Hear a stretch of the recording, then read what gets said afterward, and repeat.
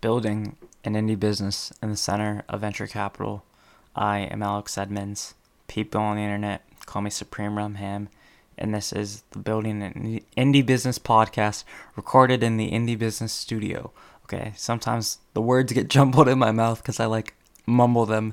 Anyways, today's podcast episode is about my mistake selling one of my domains, careercheatcodes.com. Yes, that is the domain. Okay. So, I bought this domain. I saw that it was expired on one of the websites that I look for at, for expired domains, basically. If you're interested in that, I did an episode on it, whatever. Okay. And so I was looking. This is one of the first domains that I bought, expired, right? So I'm trying to figure out how to sell this domain. I'm putting it on different platforms, different prices, things like that. And then I started frequenting these forums, these domain name selling, buying, trading forums, right? And there's one section of these forums which is $1 auctions. And it's not that you're selling them for $1. It's that the auction starts at $1 and then people have 24, 48, 72 hours to keep bidding on the domains. And then hopefully it reaches a reasonable price, right? So I did that for careercheatcodes.com. And then no one bid on it, right?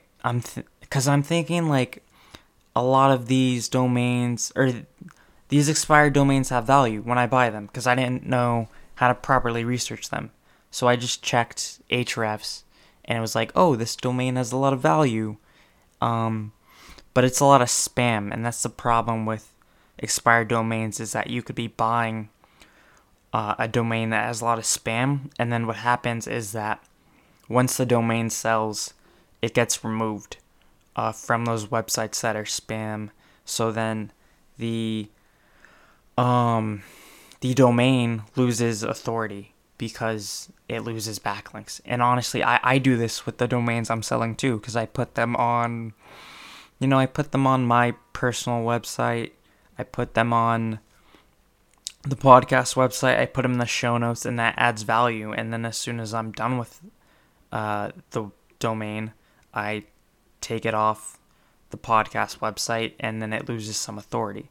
So anyways, so I did this dollar transaction or this dollar auction for careercheatcodes.com, and no one bid on it, and so I left it there thinking, okay, maybe it takes a couple days to get started, and then weeks go by and no one bids on it.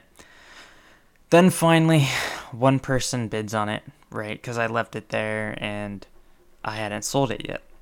So I kind of left it there and was okay, maybe I should push a little more and then tell the guy that I don't have the domain, right? I sold it. But that didn't happen, and finally, a couple weeks later, I was hey, you get the domain, you win. So I had to sell the domain for $1, right? Yeah, so that sucks. That was my mistake. Luckily, though, I didn't have to pay the full, you won this at an auction, an expired domain auction price. I missed the auction, but no one bid on it because it didn't have a lot of value, right? And that I only had to pay the pork bun fee for a new domain, but it still had all the value from it, right? So yeah, that's the mistake I made. I'm done with dollar auctions, and I know how to research a domain a little better to see if it has value. So yeah, that's my mistake. Hopefully you learned something. Thank you for listening. Have a nice day. Bye.